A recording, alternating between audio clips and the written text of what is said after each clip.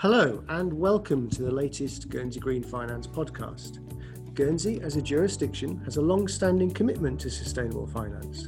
We like to consider ourselves at the forefront of the development, and central to that commitment is our engagement with several global bodies. We're members of several United Nations Environment Programme initiatives, including the UN's Finance Centre for the Global Sustainability, and our regulator is a member of the Network for Greening the Financial System. As part of our engagement and policy discussion, we have this Guernsey Green podcast series where we speak with leading figures from across the sustainable finance spectrum. And before I forget to introduce myself, my name is Dr. Andy Sloan. I'm Deputy Chief Executive here at Guernsey Finance, and I lead our Sustainable Finance Initiative. And today, I'm delighted to be speaking once again with Divya Shashami, Managing Partner at Greensphere Capital LLP. As Managing Partner of Greensphere Capital, Divya manages funds that invest in sustainable companies and projects in areas such as renewable energy, resilient infrastructure, water resource, and energy efficiency. Prior to Greensphere, Divya was a partner at TPG, a San Francisco-based private equity firm. Divya has also held investment roles in special investments at the governments of the Singapore Investment Corporation, Unilever Ventures, the Parthenon Group, and Goldman Sachs. Divya is a non-executive board member of Forterra PLC at Duranta Energy, and she is also a World Economic Forum Young Global Leader and served for 2 consecutive terms on the Council of Chatham House. And she was also appointed by the Secretary of State to Her Majesty's Government on the Council of Sustainable Business, where she leads the Net Zero Carbon Initiative. Hello, Divya. I mean, that's an incredible resume you have there. And it was great to speak to you earlier this year at Sustainable Finance Week in 2020. And it was fantastic to ask you to join us again, knowing what an incredible contribution you've been making to the sector. It's been an incredible 6 months since our online event in June. The announcement recently from the UK government relating to green finance at the New Green Horizons Summit in London a couple of weeks ago, and specifically the confirmation that green finance is now front and centre of the UK financial services strategy. So all that sort of introductory aside, Divya, broadly, may I ask you your thoughts on that? Well, I think COVID has put into sharp focus what we've all been saying for a very long time, that climate change, climate stress, whatever you'd like to call it, this move away from what we all have been living in mathematical averages to mathematical extremes, needs to start being incorporated in how we assess risk in business. And I think finally, with all of the wonderful work that Mark Carney and his team have been doing with the TCFD, we're starting to see an increasing number of board directors in PLCs, the FTSE 100, FTSE 250, but also fund managers incorporate these risks as real risks. And what they are definitely seeing is, we didn't anticipate COVID. We largely weren't prepared for it. And systemic risks have a way of massively changing the environment around you. And so increasingly people are looking at these risks more holistically. They're starting to incorporate them, not just as box ticking exercises or, kind of ESG do-gooder initiatives, but actual ways of assessing risk in a business. And they're using it to price, which I don't know if we've really got quite there with accurate pricing of those risks, but certainly people who have no plan are getting penalized, and that's, I think, a good thing. So you're talking about pricing risk there. I mean, that goes to the underlying rationale of TCFD, and I think you were very vocal on this topic earlier this year. Do you think that understanding of risk, or how much further to go do you think of people's understanding of risk is going to be required to meet what is quite an ambitious policy agenda from the UK government? Well, I think certainly the investment management community is getting there. When we started Greensphere 10 years ago, John Moulton and I, very, very keen for those risks to be incorporated. So we started it on the basis of 3 what we thought was systemic risks. The first was input volatility, the second resource scarcity, and the third was climate stress. And all of those three risks, we believe, were key to understand in the pricing of assets. If you didn't understand those risks, you're mispricing them. And I think when we first started fundraising, it was very difficult to convince limited partners of the value of them. It was very difficult for us to show many examples. We could certainly show some examples of where people who hadn't priced those risks in had seen catastrophic failure in either asset ownership or in their portfolios.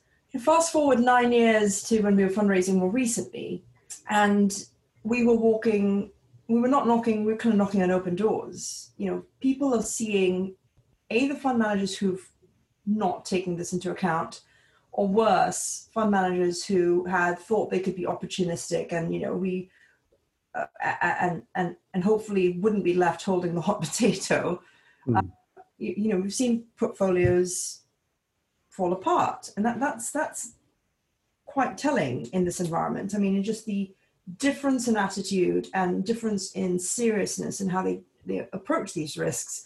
You know, we are no longer the fund that is meeting with that sort of the ESG box ticking exercise that happens, where we'd like to allocate you some money because we've got this thing that is a PR exercise. It's where, you know, we're speaking to the people who are actually terrified that their portfolio is overweight and things that are highly exposed. And so, so then you make that point about terrified about people's portfolios, and it sort of the question comes to mind for me is, and you mentioned this about the pricing of the risks in terms of transition, and people talk about it might be another one of those where people, you know, the propaganda, you know, where it sort of blars about transition risk without really understanding necessarily what the quantitative impacts are. How large an impact are you seeing on portfolios or investors' mindset in terms of transition? You talked about hot potatoes a minute ago, which is what I was waiting to jump in about, which is, you know, how prevalent are those sorts of assets? I think they're very prevalent, and in assets you wouldn't think.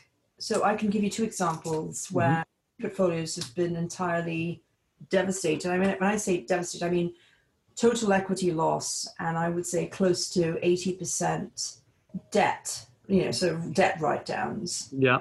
And unable to sell portfolios. I'm not going to name names. So there's a $1 billion Western European gas-fired plant portfolio of about 5 plants that we saw come to us from a bank. They said they'd spent over 800 million on building these plants and were happy to sell, so sort of 4 plants, and were happy to sell them to us for no more than 20 or 30 million pounds each, which is interesting because they weren't anything.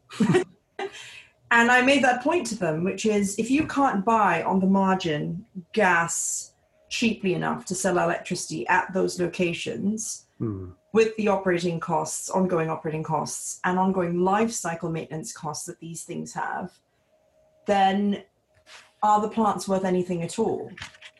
And that was very much, you know, that's really a case of input volatility. So when we've done the analysis, input volatility, which we look at as fossil fuel volatility, it's not whether fossil fuels are too expensive or too cheap. It's the volatility around that creates a cost of capital. And when that cost of capital in Western Europe is anything between 200 and 500 basis points. In emerging markets, could be as high as 800 to 900 basis points. So if you're buying a gas-fired plant on a 6 or 7% IRR, in either nominal or real terms, you are going to be very likely out of the money at some point, and your asset's worth nothing. And that's what I mean about mispricing assets. Another really interesting example is in the waste industry, where the fossil volatility doesn't come in. You don't look at the business model and think, right, there's definite, you know, fossil fuel volatility there. But the reality is, if your waste system has a very large radius of collection points versus another one which is very tight radius of collection points, then the amount of fuel you need to factor in to running that system of collection to feed the plant is very different. And we've seen portfolios that have much tighter radiuses do far better than those that are larger logistic plays. So, you know, I think and clearly mispriced, because you don't immediately think, right, I'm going to price fossil fuel volatility into a waste treatment plant. And so those are the kinds of thinking where you look at the risk of these fossil fuel volatility or resource scarcity, or even climate stress. I point to the oil industry here, where you are looking at directors who I think knew about what they were doing to the planet, but then chose to either not tell us or actively pay into PR to obfuscate facts and figures from us. And we're looking at their capex figures now. The very climate change that they have been, I guess, party to creating is now coming and biting their own portfolios. So, you look at the large oil majors and having to put up seawalls, for example, around around their kind of oil refineries. It's almost comical. And so, whether you are a company, a PLC, like an Exxon or a BP, or whether you are a fund looking to invest in certain assets or looking to invest in certain supply chains, these are coming at you in a myriad of different ways. And I think there are fund managers who have been doing this for a while, who get this risk intrinsically. And then there are others who are trying to still box tick because they don't quite believe it. And I think we need to figure out, I think when you're putting, capital to work, you need to figure out which of the guys who know it and which of the guys who don't. Yeah, I suppose that's a fascinating point. You're talking about the pricing of the assets there. You're talking about it in quite a sophisticated, well, quite clearly, given what you do. Apologies for sounding so naive to sort of come up with this question. But if you listen to the rhetoric, it's such a mismatch away from the actuality of what you're describing there, which to me possibly explains away while we talk about the fact that the actual cost of renewable energy production. If you look at some of the reports that I've read, I've seen some of the anti groups sort of say that the costs are nowhere near as extreme as what's been suggested by the pro-green lobby. But if you drill down into it and understand better the risks, as you clearly are unable to, you get a much more complete picture. I mean, that was what I'd call real wake-up call type stuff when you're talking about close to 80% of write-off. Percent of equity, 80% of the debts. Yes, sorry, I missed 80% of the debt write-off. My apologies. The banks, really. So this is a real. If you speak to the Green Finance Institute or kind of the kind of collection of banks that they've been speaking to, this is something that really worries banks these days, because they are the ones who are going to be exposed, especially if you look at some of the high level of gearing and some of the infrastructure assets out there. Whether it's you've got very, very thinly capitalized businesses with significant mezzanine tranches and senior debt tranches in there. These are the guys who need to start thinking these things through, and so far they haven't been. So they've been blindly. I mean, if you think about how debt and mezz works, they typically take their lead from the equity owners, and the equity owners are playing a high risk, high stakes game if they are not divulging these sorts of risks. The banks need to start asking these sorts of questions, which I don't think they quite have, because sometimes when we borrow, we have conversations with banks and I tell them, why aren't you asking me X, Y, Z? You should be worried about it, and I can have answers for you, but you should be asking the questions. No, I hear what you're saying, and I think it was Sir Roger Gifford, who was obviously a banker, the chair of the Green Finance Institute, was explaining how the thought processes were from their perspective, looking at their assets. And back in, I think it was May at the Guernsey Funds Forum in 2019. And I think it's interesting to find, or to understand perhaps, how some key players have been talking about it and explaining it, and it may be that everyone hasn't quite caught up. The penny hasn't necessarily dropped with everybody, I don't think, as yet. And on that vein, obviously you saw the recent announcements from the UK government about making TCFD disclosures mandatory for large companies and financial institutions by 2025. Mm-hmm. Do you think companies and industries are prepared for this? Or, and if they are, do you think that they should have their sights even set higher? But again, really, how much is this helping people understand the underlying issues? If we're constantly talking targets and dates, actually, what I'm getting from this conversation is it's the level below of understanding that really people need to to get to? I think, so first of all, I think that you have three questions there. The first is, are people ready for it? Yeah. And I believe they are. I certainly think the FTSE 100, FTSE 250 businesses are absolutely ready for these sorts of things. There's certain industries, obviously, where scope 3 emissions, if you have to measure them and disclose them, are much harder to do so. But I don't think, if I'm not wrong, I don't know if you're going all the way up to scope 3 by 2025. I'm not sure if that's the case just yet. Certainly people are making commitments. So I have two hats on when I look at this. One as a FTSE 250 board director, and I can hand on heart say I've been very encouraged to see both the board I'm on as well as other boards that I have access to and speak to through my role on the Council of Sustainable Business, that they are absolutely taking the bull by the horns. And I think there has been a real wake-up call for directors about how this risk has to be looked at. So that's not my worry. I think the worry I have is people who see this as and I think that there are two camps, and I can't really, I don't think I'm done enough work to understand how people fall into these two camps, but certainly the two camps that are emerging are board directors who really see these as serious issues, who really understand that these risks will absolutely affect consumer behavior, will affect their supply chains. And I feel that the ones that really do understand these are a little bit closer to the coalface of the water companies and the like, who really understand that, they're seeing it already and they're seeing it in some very impactful ways.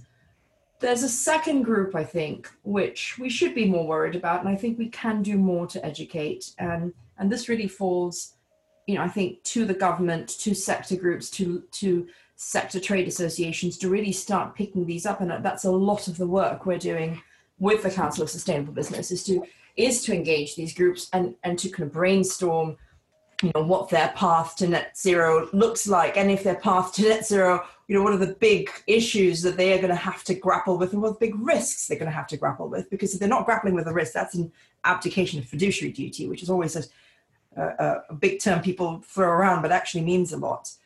And I think my worry for that second group is that they still see these risks as box ticking exercises. The most that they ever see those risks surfacing are in an ETS, potential small to medium ETS liability on their balance sheets that they discuss for maybe a couple of minutes at the board meeting, but then kind of quickly gloss over and don't do enough of this scenario planning that is required to deal with systemic risk. And I think I would almost take that as something that they need to think about more widely, because I think as board directors and as fund managers, we really do need to start looking at systemic risks in far greater detail, because that is what we're paid to do.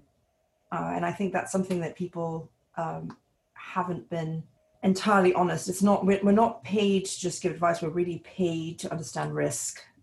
And I'm hoping that second group starts to migrate towards the first. Me too. And I think maybe the clues in the question, in the phrase, it's a systemic risk. It suggests that it's rather important and significant and needs to be fully thought through.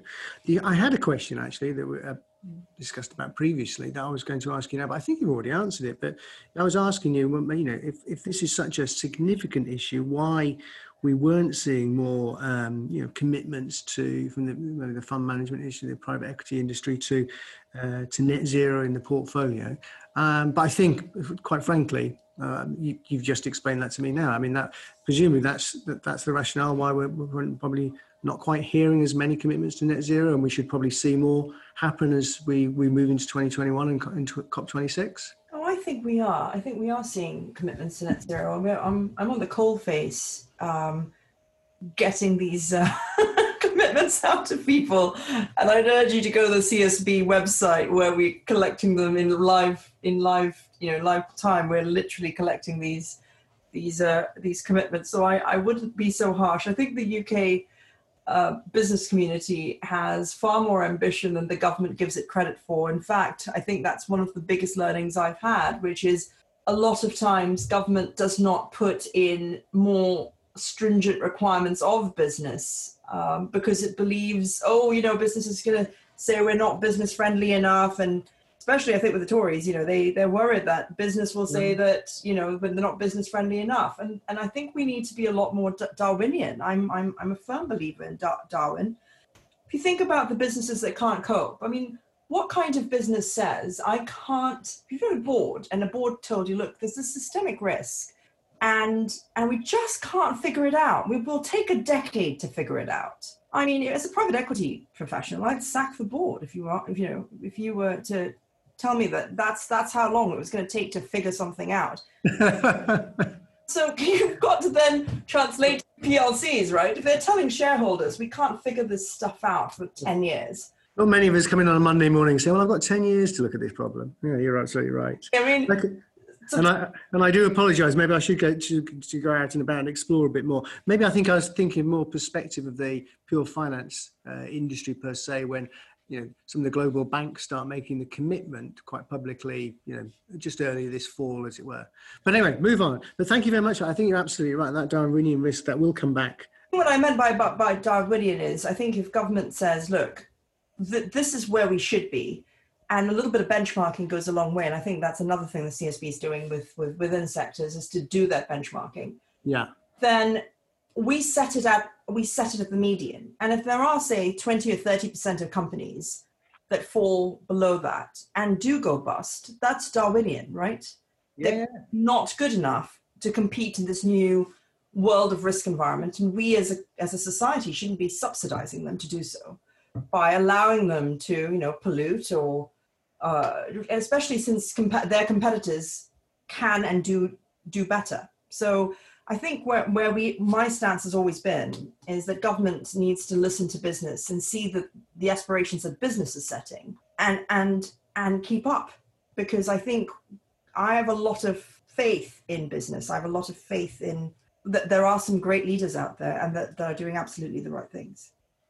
No, I completely agree with you. I sort of exhort all of our listeners to go to the Council of Sustainable Businesses website and look all that up, because I'm completely with you that the business and the private sector are a major force for good, both in the climate agenda specifically, but in society in general.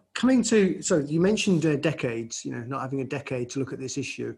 One of the sort of the topics of conversation we've had at Guernsey Green Finance over the course of this year, particularly post Sustainable Finance Week in June, which it was great to have you participate, was there were several takeaways from that about sort of matching private capital into sustainability and assets aligned with sustainable assets.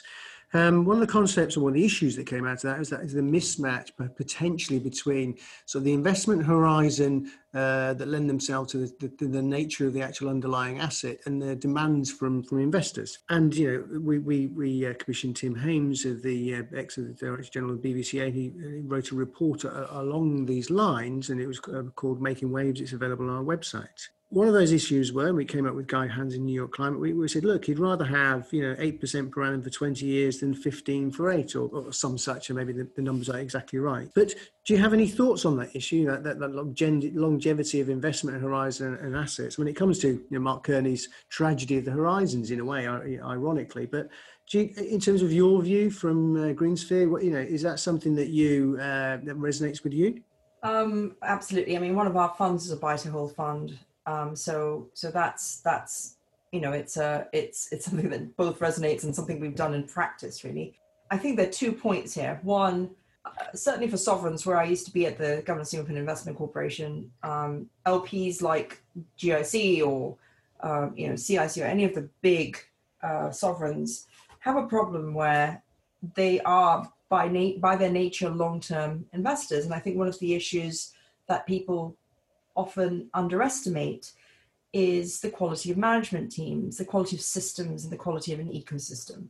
Certainly even the smaller things that we look at, whether it's a company or an asset, the quality of the management team makes all the difference.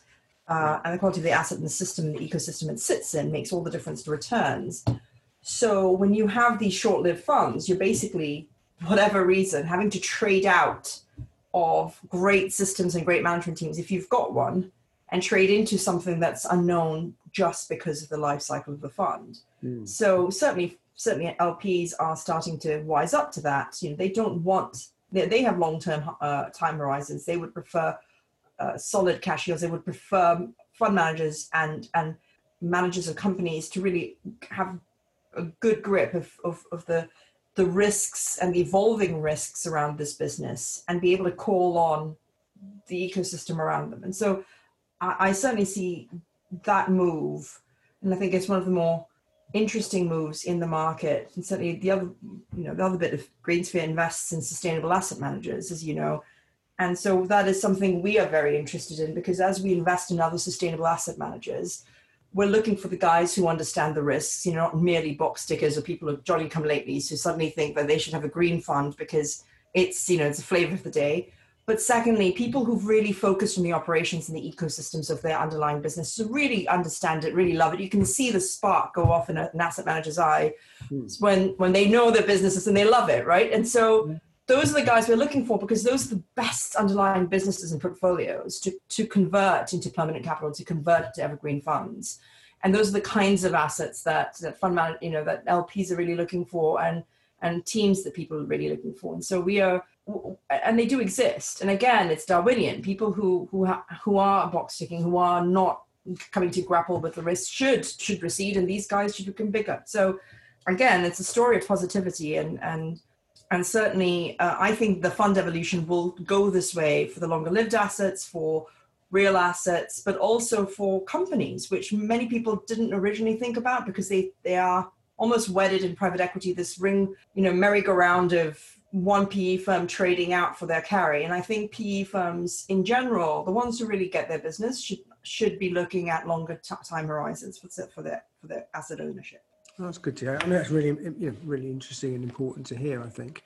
And it's really, really positive, actually. It's to know that, this is something that is being thought about. We've been thinking about it, but also, this, people are, putting these thoughts into action already. And I think, and it's cropped up before that I think you've introduced the phrase to me, the notion of permanent capital, so that, it's quite an apposite sort of phrase to what we're trying to do, basically, is providing capital for the sustainable agenda. I'm conscious of time now, but it's been such a good conversation. We're ripping through things. One of the questions I'd like to sort of change tack slightly now, and you mentioned it previously. We've talked about LPs and what they desire, what they're after, and then you've also talked about box ticking and and other people's various different agenda. One thing that I wanted to ask you is specifically to sort of say, from the coalface, what's driving LP sentiment in this area right here, right now? I personally have come across an awful lot of noise and rhetoric on the ESG agenda, and people talking about what LPs are demanding, and I sort of sit there sometimes and look at what's reality and what's rhetoric. So I'd just like to ask somebody who's not a Johnny-come-lately in this area, but literally a leader in their field, what is driving LP sentiment across this spectrum of sustainability, ESG, and green and climate finance? I think there are two things. I think LPs have definitely seen, so it really depends what LPs you're talking about. So if you think about LPs that are in pension funds, especially the ones we're dealing with, some of the US LPs, they are certainly their membership, the people they're going to be, whose pensions they manage, want more accountability for what their funds are being used for. Certainly in Canada, for example, the Canadians have been doing this for years, right? So the Canadians have not invested in coal-fired assets for a very long time. Some have nuclear asset prohibitions. I'm not sure where some of that thinking comes from, whether it's because of decommissioning or whether it's because of what their beliefs on nuclear is, but certainly in coal-fired, is definitely very environmentally driven. Others have, for example, like the Oxford and Cambridge endowments, they are very worried about arms, tobacco, things that are have perceived social ills. So there's certainly a kind of a movement from their stakeholders. But I think separately, we've seen some pretty hard-nosed pension funds. Gone to one, I'm not going to tell you which one it is, but we went to a pension fund about 8-9 years ago in America. We presented, and they said, oh, this is all very good, but we don't see any value in do-gooding. We have fiduciary duty, and I explained to them, you shouldn't be investing in renewables because they're the right thing to do. They're the kind of good thing to do. You should be investing in renewables because they are priced accurately as opposed to fossil fuel generation. I don't think we were persuasive enough. I think sort of 2 or 3 years ago when we got a call actually, and they said, we just wanted to talk to you about this. You were talking about these systemic risks and how you price the risks, and we'd love to talk to you about specific deals and specific managed accounts where you're kind of really talking about pricing that risk. And here they were, this teachers pension fund, which was entirely climate skeptic, actually, finally understanding that it's climate stress and the associated issues around that, the fact that there are mathematical assumptions in many of these models that are just no longer valid, that are finally coming to realize that actually this is worth looking at. And I think those, weirdly, and I should not be saying this because I'm in the green industry, but I think people like that are far more valuable in the discussion we're having than the people who've been box ticking and are continuing to box tick. Because here's this group that actually are climate skeptic. They don't really care what happens. Now, everyone should care, but even if you don't, if you can't see that these risks are real risks and are having financial impact, you haven't got the message. And I actually have a far easier time talking to climate skeptic funds about what we do and how we do it, because we approach it from the risk perspective, than people who are just box tickers, because we can't have a substantive discussion. What we can tell them is, we've been doing green reporting and reporting on job creation for 10 years, and that always puts a smile on their face, but they don't want to go any further than that on the risk. They don't, because they don't understand it. So, professionally much more satisfying to deal with the former rather than the box ticker, quite clearly. Well, it's also just a little bit more, you feel a bit more like an evangelist, don't you? Yes, and there's nothing more zealous than the convert, I think we've probably got just time for one more substantive question, which is something that's recently began to emerge in this area. I'm speaking to someone, like I said, is not a Johnny-come-lately, but been engaged for a long time in this area now. I just wondered what your thoughts on the natural capital agenda, and if we sort of go to recent announcements in recent weeks about looking at a task force for natural financial disclosures. And I personally myself was was speaking with people from DEFRA last week about it on a natural capital conference in the UK, and so the proposal to try and replicate TCFD across the natural capital world. Personally, all jolly good, and absolutely, completely aligned with sort of the sort of ensuring the planet can sustain the human race agenda type narrative.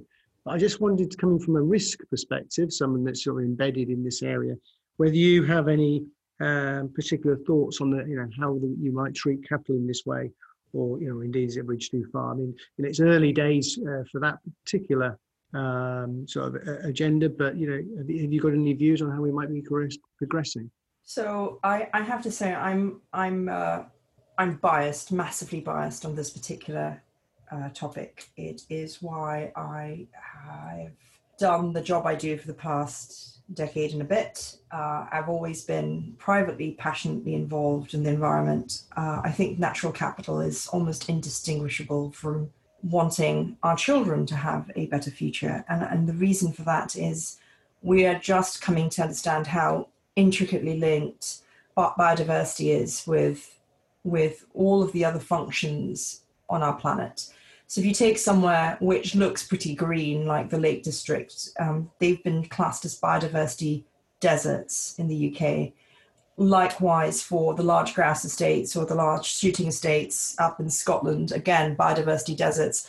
In fact, the UK has one of the worst biodiversity records across Europe, even though there are bits of Europe that are more densely populated than some of the bits of we consider green in the UK, like Scotland. So it's something that's very personal. It for me, trying to separate it out into the way we invest has actually been difficult, because if you want to be a good social steward and good steward for a good ESG fund, you can't, on one hand, say you have a carbon target, which sometimes is actually meaningless. You know, I look at these kind of carbon targets, and so much of the engineering and the definitions are so convoluted that you start to wonder whether it's actually doing any good for the climate stress we're seeing, and actual deforestation happening across the planet, a massive biodiversity loss that then sets off different types of cycles that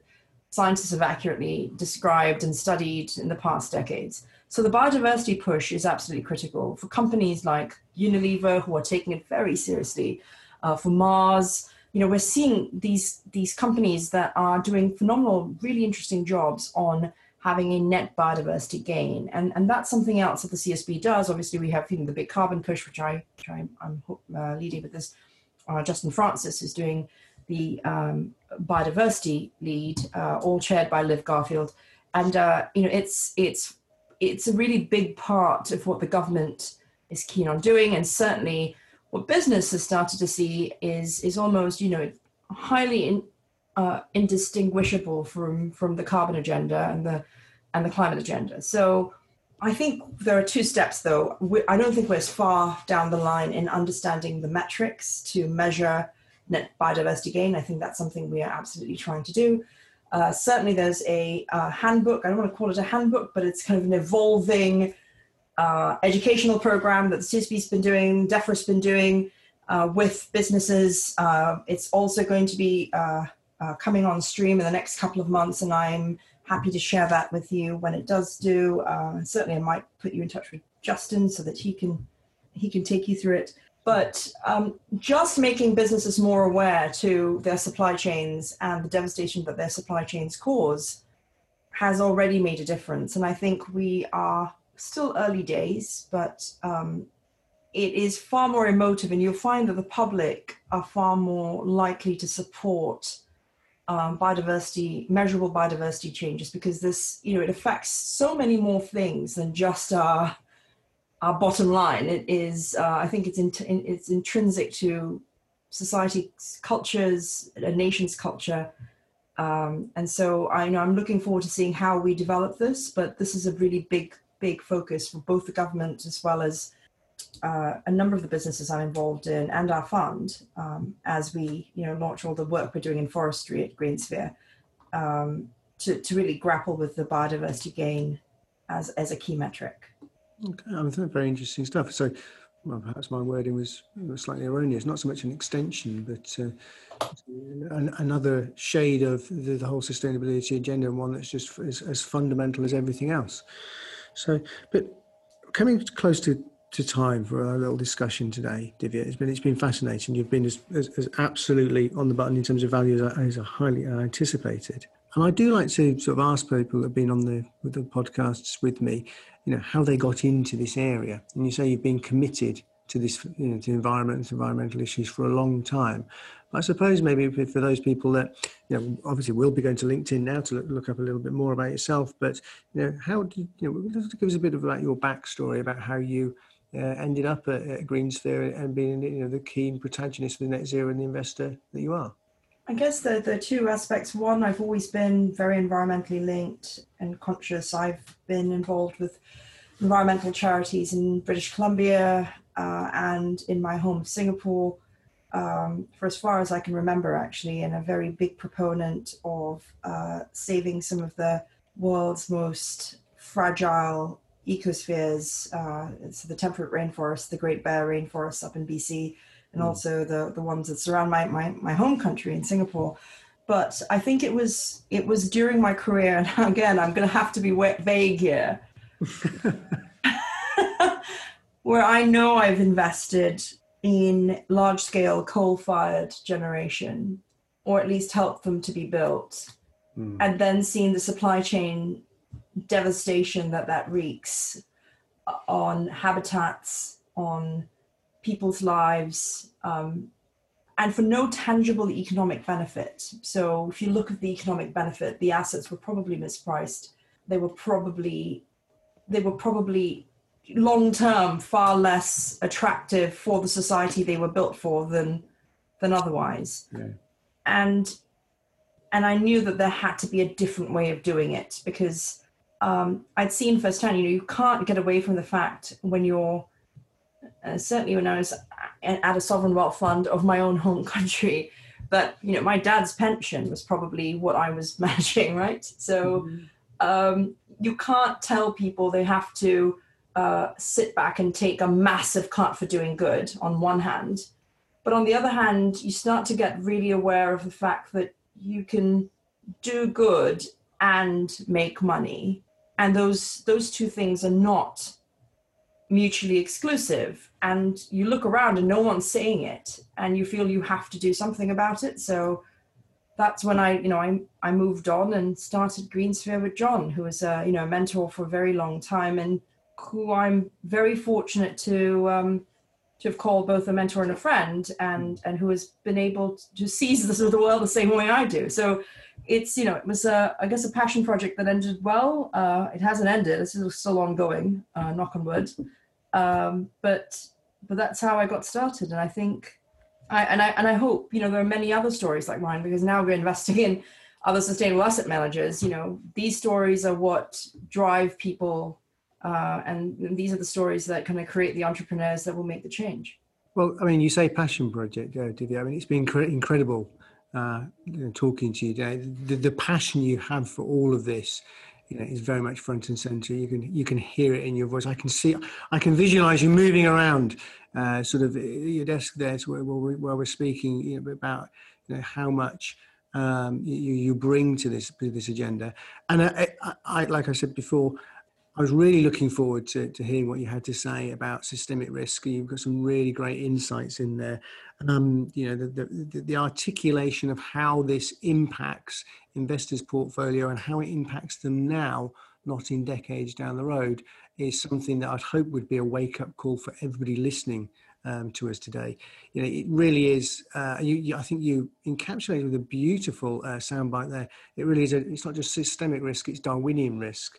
And that for me was a fundamental. If I take away one thing from today, it was I'm walking around with that phrase. For a long time to come. So it remains nothing more than Divya to say that really, you were absolutely amazing. It was brilliant to be speaking with you. So thank you again for your time and insights today. Just to recap, we have quite a back catalogue of interviews and discussions now on the Guernsey Green Finance podcast site. Check them out wherever you search for your podcast. So search by Guernsey Green Finance. You can also find us at guernseygreenfinance.org. We are guernsey.com. Interact with us on Twitter, obviously, at GSY Green Finance and at We Are Guernsey. We also will have links to Divya and Greensphere's social media in our show notes, so do check these out to hear more from Divya. We'll be back soon with another edition of the Guernsey Green Finance podcast, and it just remains to say thank you once again, Divya. It was an amazing session. Thank you so much. Cheers.